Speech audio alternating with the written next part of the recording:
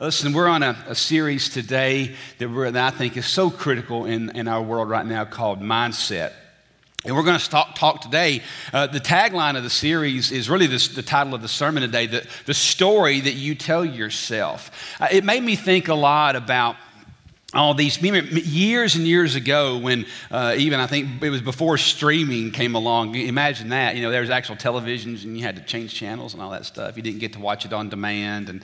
And there was this show, it came out, and it was called Extreme Makeover. Now, not the home edition, which those were cool, but the Extreme Makeover where they would just take people and people that they looked one way or maybe they were down and out, and this makeup artist or a designer, a clothing designer, or sometimes a whole team of people would come alongside a woman or a man, and their family would be around and they would show them this new person. And you would see wives and husbands, or you'd see friends cry when they saw this person. And it always struck me every time I would watch those. I don't think I ever watched an Extreme Makeover Home Edition. I don't think I ever watched any of those without crying. I mean, those were pretty powerful.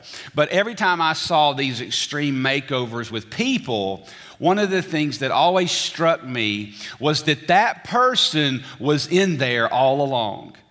That person was in there the whole time. But it took an artist with talent to bring them out, right? It took an artist with talent, because if that person had never met that makeup artist or that hair designer or that fashion designer, if that person had never met that designer with talent, they would have kept going the rest of their lives just like that. They never knew that person was in there the entire time. Today, we're going to talk about the story that you tell yourself. The Bible says in 2 Corinthians, I love this verse. We're not going to go there. This is just a verse I want to start out with. It says, therefore, if anyone is in Christ, he is a what? A new creature. A new creature. The old things passed away. Behold, new things have come. Now, all these things are from God, who reconciled us to himself through Christ. God did it. God made us in Christ. He made us a new creature. The thing is, though, do you really believe that? And I want you, before you shake your head, before you say amen, and before you say, yes, I believe that, I want to challenge you. Do you really believe that? Do you really believe that the old is gone and the new has come? I do believe that. I do. But I will tell you this, it's not easy. It isn't easy to see yourself as a new creature. You know why? Because we are too familiar with who we have been at times, who we have been in the past, and we also know not only what we've done, we also know what we do from time to time. We know some of the things we say. I often think of, you ever think about this, like, what would they think about me if they only knew, like, in those moments that only my closest friends see? What would people think about me if they knew what went through my head? Oh, Lord Jesus, praise God, I don't know, but none of y'all really know what I think about you sometimes. That's just a joke. That was a total joke. I mean, you got to loosen up, right? But really, if people knew what goes through my head when somebody pulls out in front of me, things I think, things I don't say, or I don't know. I'm going to dig myself in a bad hole in a minute. I'm going to stop. We are a new creature in Christ. And as I've been reading through Colossians, which is where we're going to go in a minute, what I've been reading is that our belief, hear me now, our belief, your belief, what you believe steers, like a car, what you believe steers your direction. Do you hear me? What you believe steers your direction. Beliefs steer direction. They do.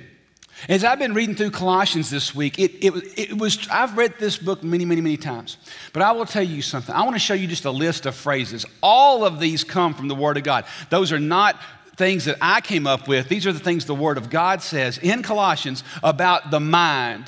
Paul says to put on. That's a mindset.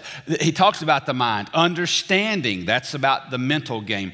See to it that no one takes you captive. That's about what goes into your head. Keep seeking. Set your mind. Consider. Renewal. Dwell. Lose heart. All of that is straight out of the book of Colossians. That book is full of cognitive belief. So we're going to, if you got a Bible, turn to Colossians 3 this morning. Colossians chapter 3. Now, that's kind of toward the end of your Bible. If you have a Bible, it's Galatians, Ephesians, Philippians, and then you'll find Colossians. It's right before 1 Thessalonians. Now, if you go on a digital device, I'm using New American Standard. If you're on like your phone doing the U version or something, NASB, New American Standard. Colossians chapter 3. And here's what Paul says. He's talking to a group of Christians, and he says, therefore, chapter 3, verse 1, therefore, if you have been raised up with Christ, keep seeking the things above, where Christ is, seated at the right hand of God. Set your mind on the things above, not on the things that are on the earth. For you have died, and your life is hidden with Christ in God. What a powerful statement. You've died and your life is hidden. You're not who you used to be. Literally, you're not who you used to be. Now, when you think about that word, that word, see where he says right there, keep seeking the things and set your mind. What that means is, in the most literal sense, what that means is to point your mind in a direction. When you came to Christ as a believer, you heard me say last week, if you were here, when you came to Christ, you didn't get a new brain, right? When I came to Jesus, I didn't get a new brain. I would have liked a new brain. It'd have been nice to have an upgrade of a new brain. I didn't get a new brain, but what I did get was a new mind. I got a new mind to interpret the world around me, how I see the world, how I see myself. How I see people, how I see money, how I see church. I got a new mind. I didn't get a new brain, but I got a new mind. And so when he says set your mind, he's talking about your mind set. And that is to literally take your mind and point it in a direction. That's up to you, friend. Did you know that? Did you hear me? That's up to you. You know that old axiom we've heard all our lives? You can lead a horse to water, but you can't what? Make them drink. Have you ever seen somebody that you just, if they only saw what you saw? Have you ever had a friend that was living, like taking on worry? And you ever been in a situation where you saw all this potential in somebody, but they didn't believe it? They didn't believe it. You can lead a horse to water, but you can't make them drink. It's really true. So what is a mind versus a mindset? Well, a mind is what you control, and a mindset is what controls you. Now, you could stay on that all week long. I could quit just right there, but I'm not, because they pay me to keep going for long periods of time. No, they really don't, but I choose to anyway. So what is a mind versus a mindset? The mind is what you control. What did all those phrases that I just showed you a minute ago, put on, renewed, set your mind, keep seeking, all of that is on you.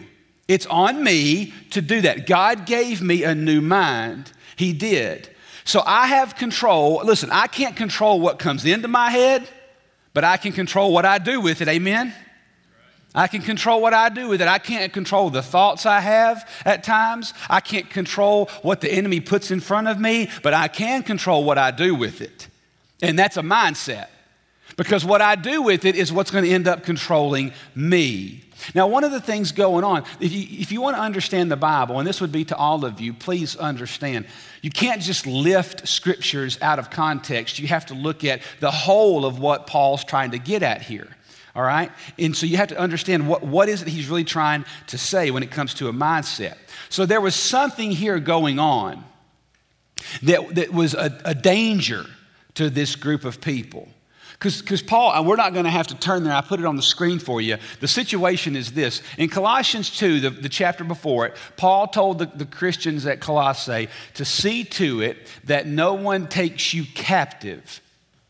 Now, let's just stop right there. You know that what he's meaning. What does it mean to be taken captive? It means to be held hostage. It means to be held against your will. It means to be tricked. It means to be fooled. It means to be deceived. And so Paul said, see to it that no one takes you captive through philosophy, that's a belief system, and empty deception, according to the tradition of men, that is, to human wisdom, according to the elementary principles of the world, rather than according to Christ. You see, the situation, he wrote this book, Colossians. He wrote it, it would be no different if we got a letter one day from the Apostle Paul addressed to the people at Clearview. They would have taken that letter in those days, and Paul wasn't there. They would have got it through a courier, and they would have taken that letter, and they would have literally come on Sunday morning, hey, everybody, we've got a new letter from the Apostle Paul, who helped start this church. And I'm going to read it to the congregation. That's exactly what was happening right here. And so when Paul when he wrote this letter, he knew something was going on in that church. There was a problem in that church, and that problem was the outside forces of this world was trying to get them to believe something. And so the most frontal attack they faced as a church, just like Clearview, the most frontal attack that they faced were philosophies that were telling them that Jesus Christ isn't enough. That maybe they needed some Judaism mixed in. Maybe they needed some Greek philosophy mixed in. Maybe Christ was a good person, but he wasn't the only way to heaven. There were empty philosophies that were weaving. They were always battling a different mindset. Have you ever noticed that do you ever notice this, friend? Do you ever notice that you're constantly being bombarded with messaging that's trying to get you to believe something? It's all over the place. You hear things all the time, even on radio ads or television ads. You deserve blank, a vacation. You deserve better. You're constantly getting bombarded with information that tells you you're not right if you don't believe this. You're different if you don't believe this. You should conform to believing this. There's a constant battle, no different than what the people back then faced. So the most frontal attack that they faced was that maybe Christ isn't enough. And Paul said, yes, he is. Jesus Christ has changed you. He's changed you. And you have a new mind. See to it that nobody takes you hostage, captive. See, the story that you tell yourself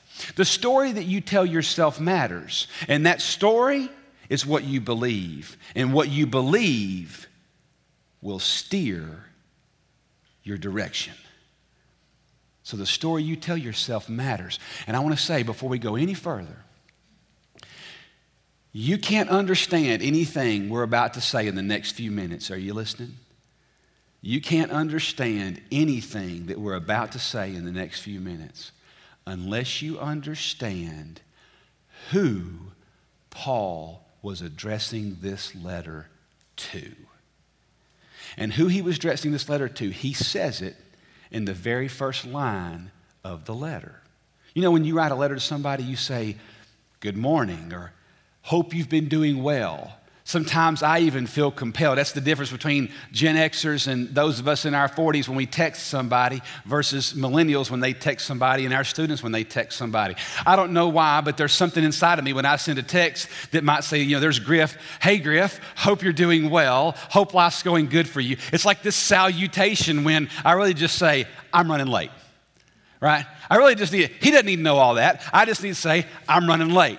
But there's something that the salutations tends to matter, and I don't know why. I'm working on it, Or maybe I should just be like the rest of the crowd and just text you a meme or something, that shows a guy behind. I don't know. I don't really understand all of it anymore. I'm just trying to my best to keep up, right? I am entering that age when I'm asking my two sons, how does this thing, show me, what do I need to do on this? And that's awful. I feel very old when I do that. But Paul said something in the salutation, the opening of the letter. And I want you to look at what he said. This is huge. He said, Paul, that's who's writing the letter, an apostle of Jesus Christ by the will of God, and Timothy, our brother, to the saints. and the faithful people, the faithful brethren in Christ who are at Colossae. He wrote it not to sinners, to saints. The Bible says that if you are in Christ, friend, you are wait for it, you're a saint. And I want to tell you, that is one of the hardest, most challenging mindsets you'll ever face. Why? Because you know what you've done, and you also know what you do from time to time. It is hard to see yourself as a saint. That word means Holy One. You see, Christ made you holy. You can't do it on your own, but He did make you holy. He did make you holy. So let's talk about what a saint mindset is not. Let's start with that, because the story you tell yourself matters. What you believe will steer your direction. Belief steers direction. Okay, belief steers direction. So let's talk about what saint thinking is not. A saint mindset is not. Here we go. A saint mindset is not positive thinking.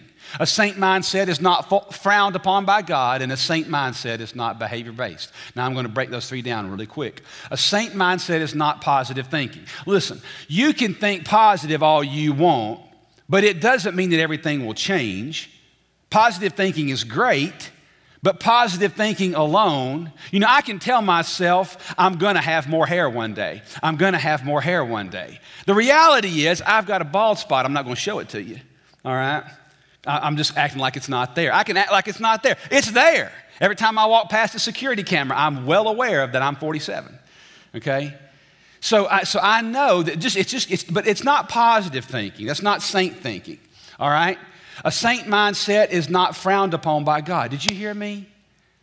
Why in the Word of God would God ever call you a saint if He did not fully expect for you to believe it?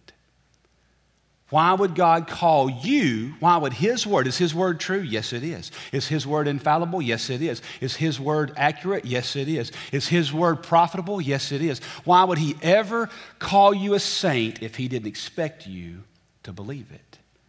God doesn't frown upon it. And a saint mindset is not behavior-based. Let me tell you what I mean by that. The reason I think we reject saint mindset so often is because we really do have a hard time separating God accepting us based on what we do. Let me ask you a question, friend. Would you really want God to love you based on how you act?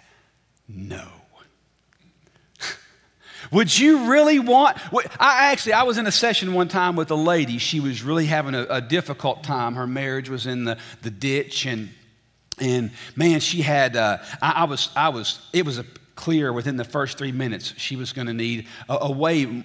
Pastors, we are not counselors. Let me tell you something, man. We can help you a little bit, but we are not counselors. We're not qualified for that. That is a skill set that is demanded for people that do that for a living. And but I sat in with this lady for a little bit, and I remember telling her she had such shame. She had all this shame and all this guilt, and we began talking about this very issue. And I said, let me ask you something. I said, you do understand that God doesn't love you based on how you act. And she never hesitated. She said, I don't believe that. I said, I want to say it to you again. God doesn't love you based on how you act. She said, I don't believe that. I said, let me ask you a question. Would you want Him to love you based on how you act? She said, no. See, she grew up in church. She said, no. I said, well, then you should be glad. God doesn't love you based on how you act. She said again, I don't believe that. So she knew one thing, but she rejected it in another sense. And you can't live in two worlds like that. You see, behavior is not what God bases His love for you on. That's why Christ came. You could never achieve saint on your own merit. But that is precisely when we think of a saint, what do you think of? Well, most of you think of your grandmother. I think of Nanny Coleman. I think of my grandmother who literally, I don't know anybody that lived like that, I think of my mom.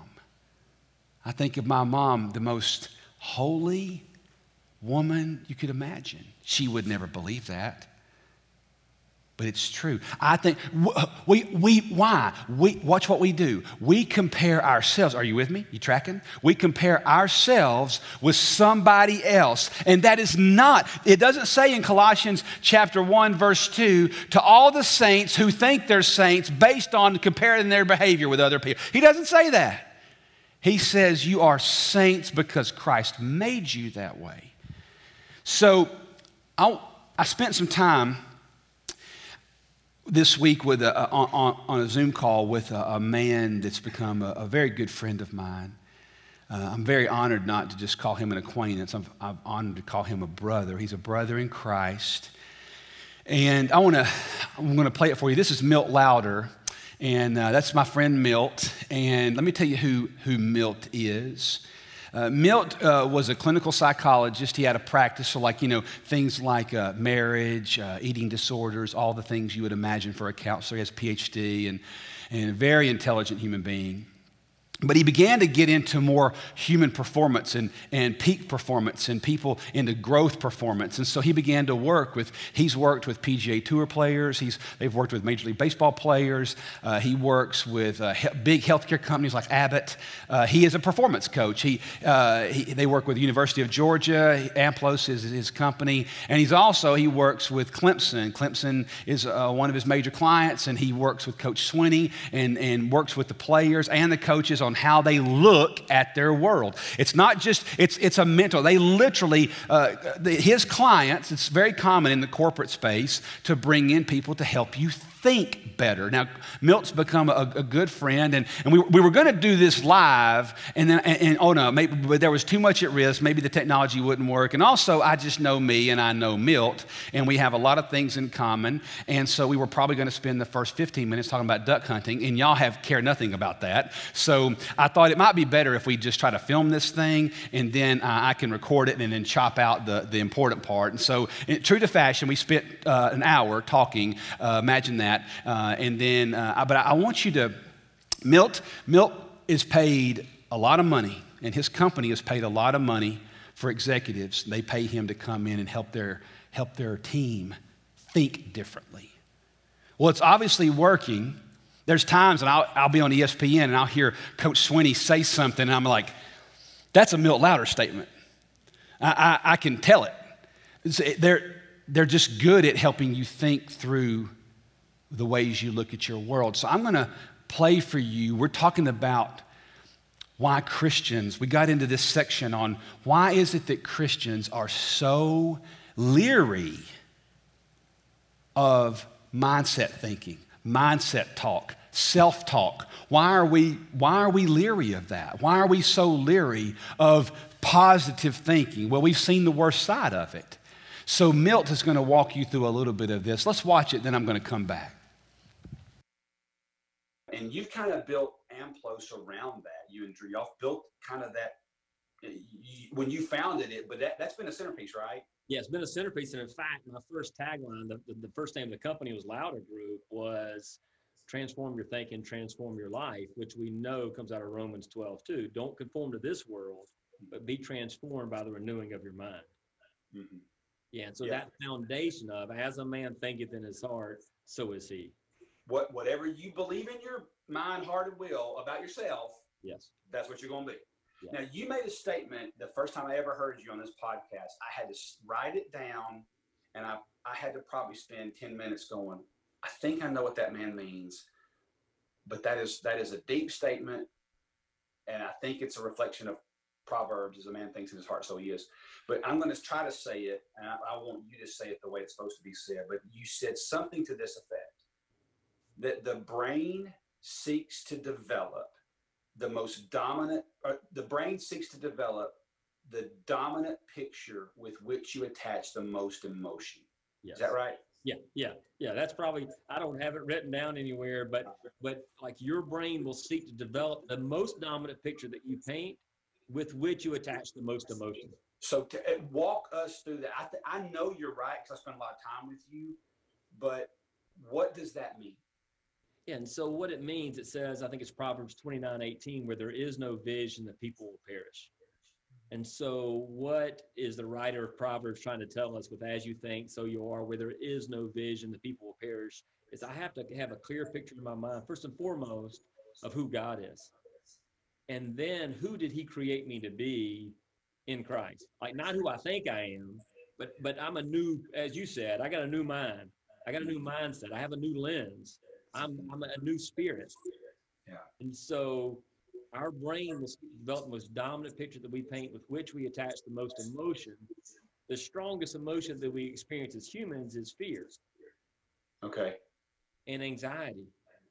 And so in fact, you can correct me, but I've heard like over 360 something times in the Bible, God saying, hey, don't be afraid.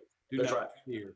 Do not And be he he says that on the basis of any time in Scripture where you hear God say, "Fear not," it's because He knows you are. Absolutely. Yeah. Or when He says you should be in the minor prophets, be ashamed, it's because they're not ashamed. Yes.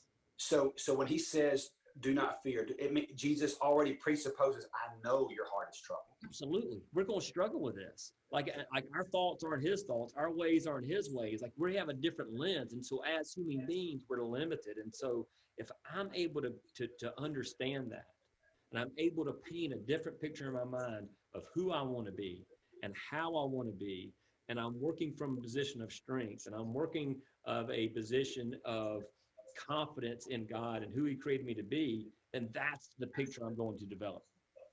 Okay. Yeah. Okay. So would it be safe to say, and I've used this illustration from the pulpit before, and I've used it because it's just something that everybody's probably experienced this. When you talk about the brain seeks to construct, it seeks to develop, it seeks to literally make construction. It will paint the picture of the most dominant picture or emotion that you attach. So an illustration of that would be a 15-year-old girl or a 20-year-old girl. She may be beautiful. Yeah. I mean, she may actually be stunning, but if she thinks she's ugly, it doesn't matter what anybody tells her. It doesn't matter how many beauty pageants she wins. It doesn't matter how skinny she is. If she thinks she's fat, she's fat. If she thinks she's ugly, she's ugly. And that narrative will frame up everything she believes about herself, and it will also frame up how she treats other people. And is that a good illustration? It's a great illustration. As you think, so you are. We tend to set limits on ourselves based on what we read in the Bible about ourselves and our shame and our guilt and our fear. Like we aren't worthy, and there's a whole lot of truth to that. But with that, we buy into the lies that the world is telling us about who we need to be and how we need to be, and we don't feel we measure up. So my brain is constantly seeking to develop that picture of what you can't do and who you aren't. And so we got to accept that. Now, I think another reason why Christians are so hesitant about psychology, what I'm saying, just because I say I can, doesn't mean it's going to happen. Sure. Yeah, I can stand out in my driveway right now and say, I'm going to dunk it. I'm not going to dunk it. But if I say I can't, then I won't even give an effort. And so we tend to set limits on ourselves. In fact, Ephesians 3:20 says, now to him is able to do immeasurably more than all we could ask or imagine. And my Bible right here, I just have beside it, no limits, no regrets. And I interpret that as, who am I to set a limit on what God can do in you, through you, and for you? And why am I setting limits in my mind of what God can do in my life? So we're gonna take the whole conversation. We're gonna put it out this week on YouTube, on social media. We're gonna put it into one of our podcasts. I want you to hear that whole conversation. But that last part, listen to what Milt said. He's such a man of God. But he said, who am I to set limits on who God says I am? Who am I to do that? That's not my place. So what is a saint mindset? Mindset, that story you tell yourself? So what is a saint mindset? Well, I'm a saint first and foremost because Christ canceled my past. Aren't you glad?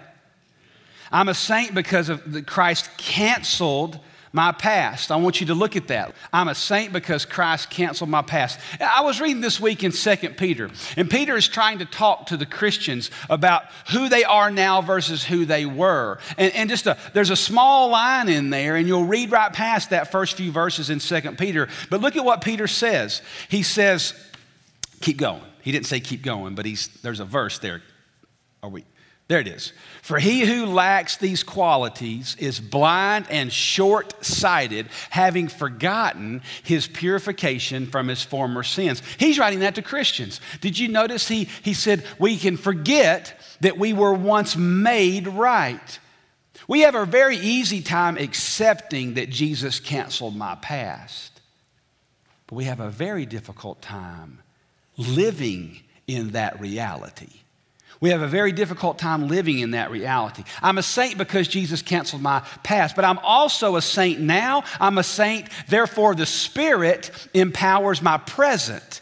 Jesus canceled my past, but he gave me the Holy Spirit, which is all of Christ in me to empower the present. In fact, in 2 Peter chapter 1, in that same passage that we just read just a minute ago about forgetting who you now or who you once were, that Christ has forgiven all of that, he says in 2 Peter 1 that his divine power has given us everything we need for life and godliness. His divine power, that's the Holy Spirit, living in me, has given me everything I need.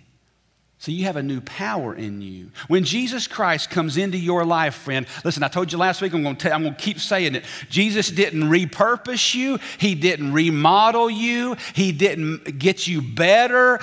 No, Galatians 2 says, I have been crucified in Christ. I was put to death. The guy that used to live no longer lives in Jason Cruz. That man is dead. September 2nd, 1990. There's not a tombstone in Tullahoma, Tennessee, but on that day there was a funeral. And on that funeral, Christ put me to death and he raised me to walk in a new life. Aren't you glad? Aren't you glad that happened to you, friend? We don't just do that up there just for, pomp and circumstance. We show baptisms because that is the greatest picture of a New Testament follower of Jesus Christ. I have been buried in Christ, and I no longer live. I've been raised to walk in a whole new life. I'm a saint, therefore God empowers my present through the power of the Holy Spirit. Now, the question we got to ask ourselves is, what is the motive? What is the motive of the enemy to keep me from embracing this mindset? Because I find that most Christians, including Jason, we have a really difficult time. I tried it one time. You guys think I'm joking. I do weird stuff from time to time. I'll try stuff. And I don't know when it was, but it's been sometime in the last 3 or 4 years. I remember one day getting ready for work, and we had this big mirror in our bathroom, and I stood there, and I just looked in the mirror, and I said, I'm a saint. And I couldn't say it without laughing. Because is this really true? And I said, I'm a saint. But in my mind, whatever, right? Whatever. No. The story I tell myself is going to determine my direction, because belief steers direction. So what's the motive of the enemy? That as Milt said, why does Christians struggle with this? Why do we struggle to embrace that mindset? I'll tell you why the enemy is constantly, the devil is real. Paul talks even in Colossians about powers and authorities and rulers. He's talking about spiritual authorities. Why is that real, friend? Why is your enemy constantly whispering in your ear? I'll tell you why. Because the devil knows what happened to you, because the devil sees the power of Christ unleashed across this world. And so the devil cannot, are you listening to me? This is really important. The devil cannot, if you're a believer in Jesus Christ and he has cleansed you from all your sins, the devil cannot steal or affect your eternity. Aren't you glad? He cannot steal or affect your eternity, but he can jack up and mess up your present. He can mess up your present. Jack up is a real theological term. It's in Leviticus, all right? No, but he can do it. Why? Because if the enemy can get you, listen to me close. If the enemy can get you, if he can hold you hostage, see to it that no one takes you captive with vain philosophies. If the enemy can hold you hostage with a mindset of shame or guilt or effort or you're not good enough or if they only knew, if he can just keep you right there, you know what's going to happen? He's going to disarm the authority and disarm the power that you have in Christ, and he will cause you to be immobilized. And you know what he'll do? He'll keep you eating from his hand. He'll keep you eating from his hand. You see, when you don't believe that you are a saint, that God calls you a saint, it just means you've been made holy by Christ. If you don't believe that, well, then guess who sets the narrative? The enemy sets the narrative. The enemy sets the narrative. And the enemy has, listen to me, the enemy has no right to tell you who you are. The enemy has no right to tell you who you are. That's God's job. That's God's job. I'm a new creature in Christ, says the Word of God. The motive. So why does this matter? That's the big question. Why does this matter to God? Why does it really matter? Why does your mindset matter so much? Why are we doing this whole series? Why does your mindset matter to God? Well, I think it's really summed up well in Ephesians chapter 2. Ephesians chapter 2 says this, "For by grace you've been saved through faith, not of that of yourselves, not of any human effort. It is the gift of God, not as a result of works," so that is things you can do to earn God's favor. No, so that no one can boast. "For we are God's workmanship." That means we are his masterpiece. That word literally means masterpiece, work of art. We are his workmanship, created in Christ Jesus for good works, which God prepared beforehand so that we could walk in them. My stars, there's a lot in that statement. There's so much in that statement. I want to focus on just that last part for a second. We are God's masterpiece, created in Christ Jesus for good works, which God prepared beforehand that we could do. Let me tell you something. Let me tell you why the mindset matters so much to God. Let me tell you why your mindset matters so much to God. Because God did not create you only to lose you to sin. Did you hear me? God did not create you. He did not form you. He did not make you in the womb only to lose you to the power of sin. So what did he do? He sent Christ. He sent Christ to redeem you.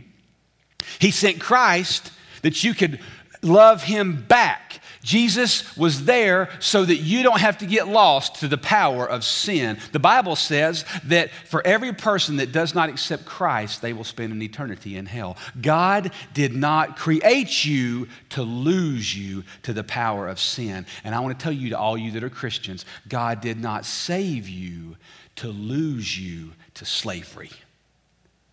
Did you hear me? God did not save you only to lose you to the power of slavery. No. Now let me tell you why we have such a hard time believing this thing about saint mindset. I'll tell you why. Because we've seen the worst of it. We've seen the ugly side of it. We've seen prosperity gospels and people on television for the last 50 years saying things to you like, you have a destiny and God's going to make you rich. Well, listen, that hadn't happened to me yet. How rich is rich enough? Well, it depends. I was driving down the road the other day talking to my youngest son, Tucker, and we were talking about wealth. And I said, son, do you know that the very fact that you have a home and a bicycle and you know where your food's coming from every day, do you know that by global standards, you are a very rich little boy? He said, really? I said, you are. Do you know that the vast majority, you're in the top 1% club, most little boys and girls in this world don't even have a bicycle to ride. And you do. In fact, you have a bicycle and a scooter. It's a different mindset. You see, we have a tough time believing, because we've heard all these preachers talking about your destiny And it's the toxic side. It's a health and wealth gospel. Let me tell you something. Let's go back to that verse for just a minute that we just showed in Ephesians 2. Let me tell you, it says, you have been saved through faith, not of yourselves. It is the gift of God. We are His workmanship created in Christ Jesus. God didn't save you to make your name great. God saved you to make His name great. God didn't save you to make you rich. God's already rich.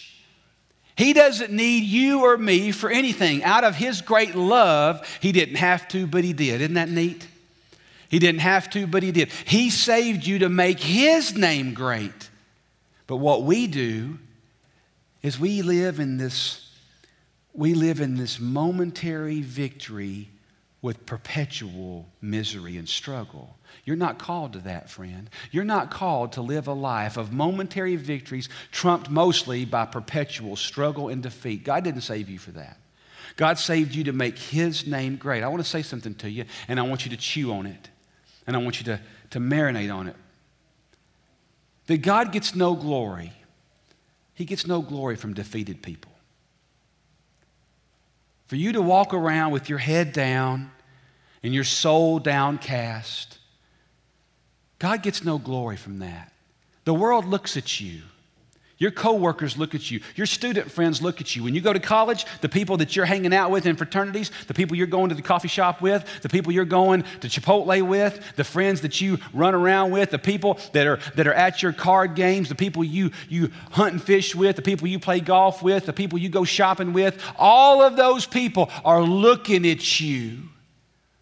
And what they should see is a person with their head up and their eyes clear, overwhelmed that God could save a person, but He did. But He did. I'm not who I used to be. I'm not.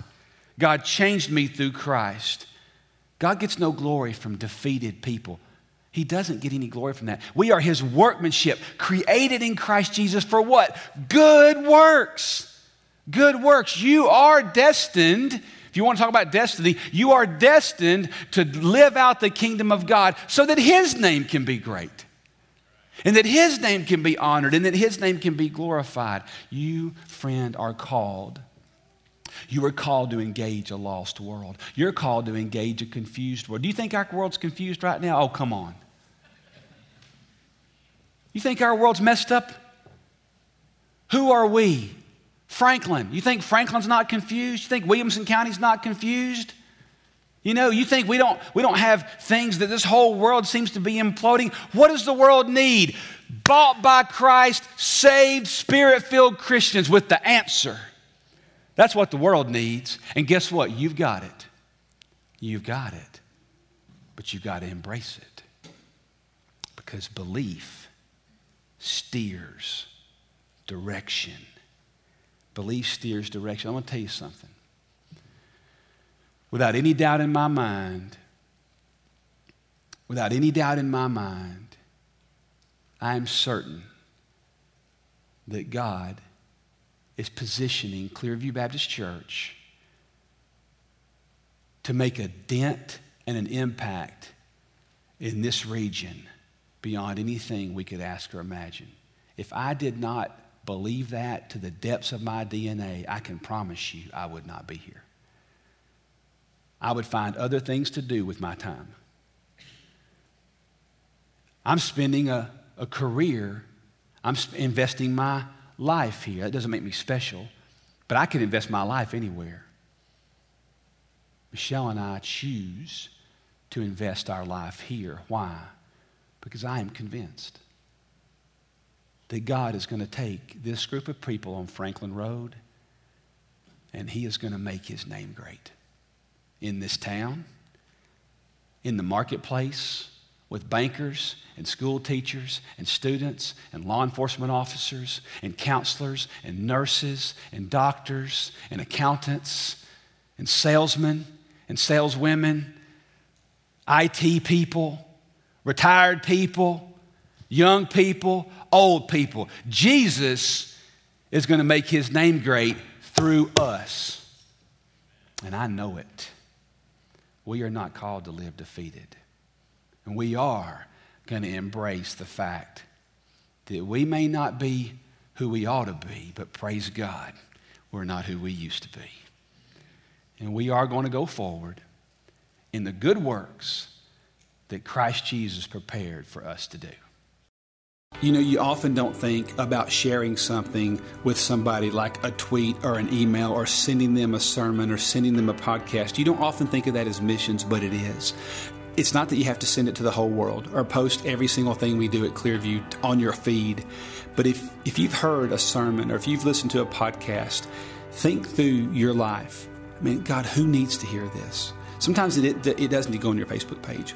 Sometimes it needs to go on your Twitter. But sometimes just a simple text to one person can make all the difference in the world. Is sending them the Word of God in real time. Share it. You'd be surprised how far it goes.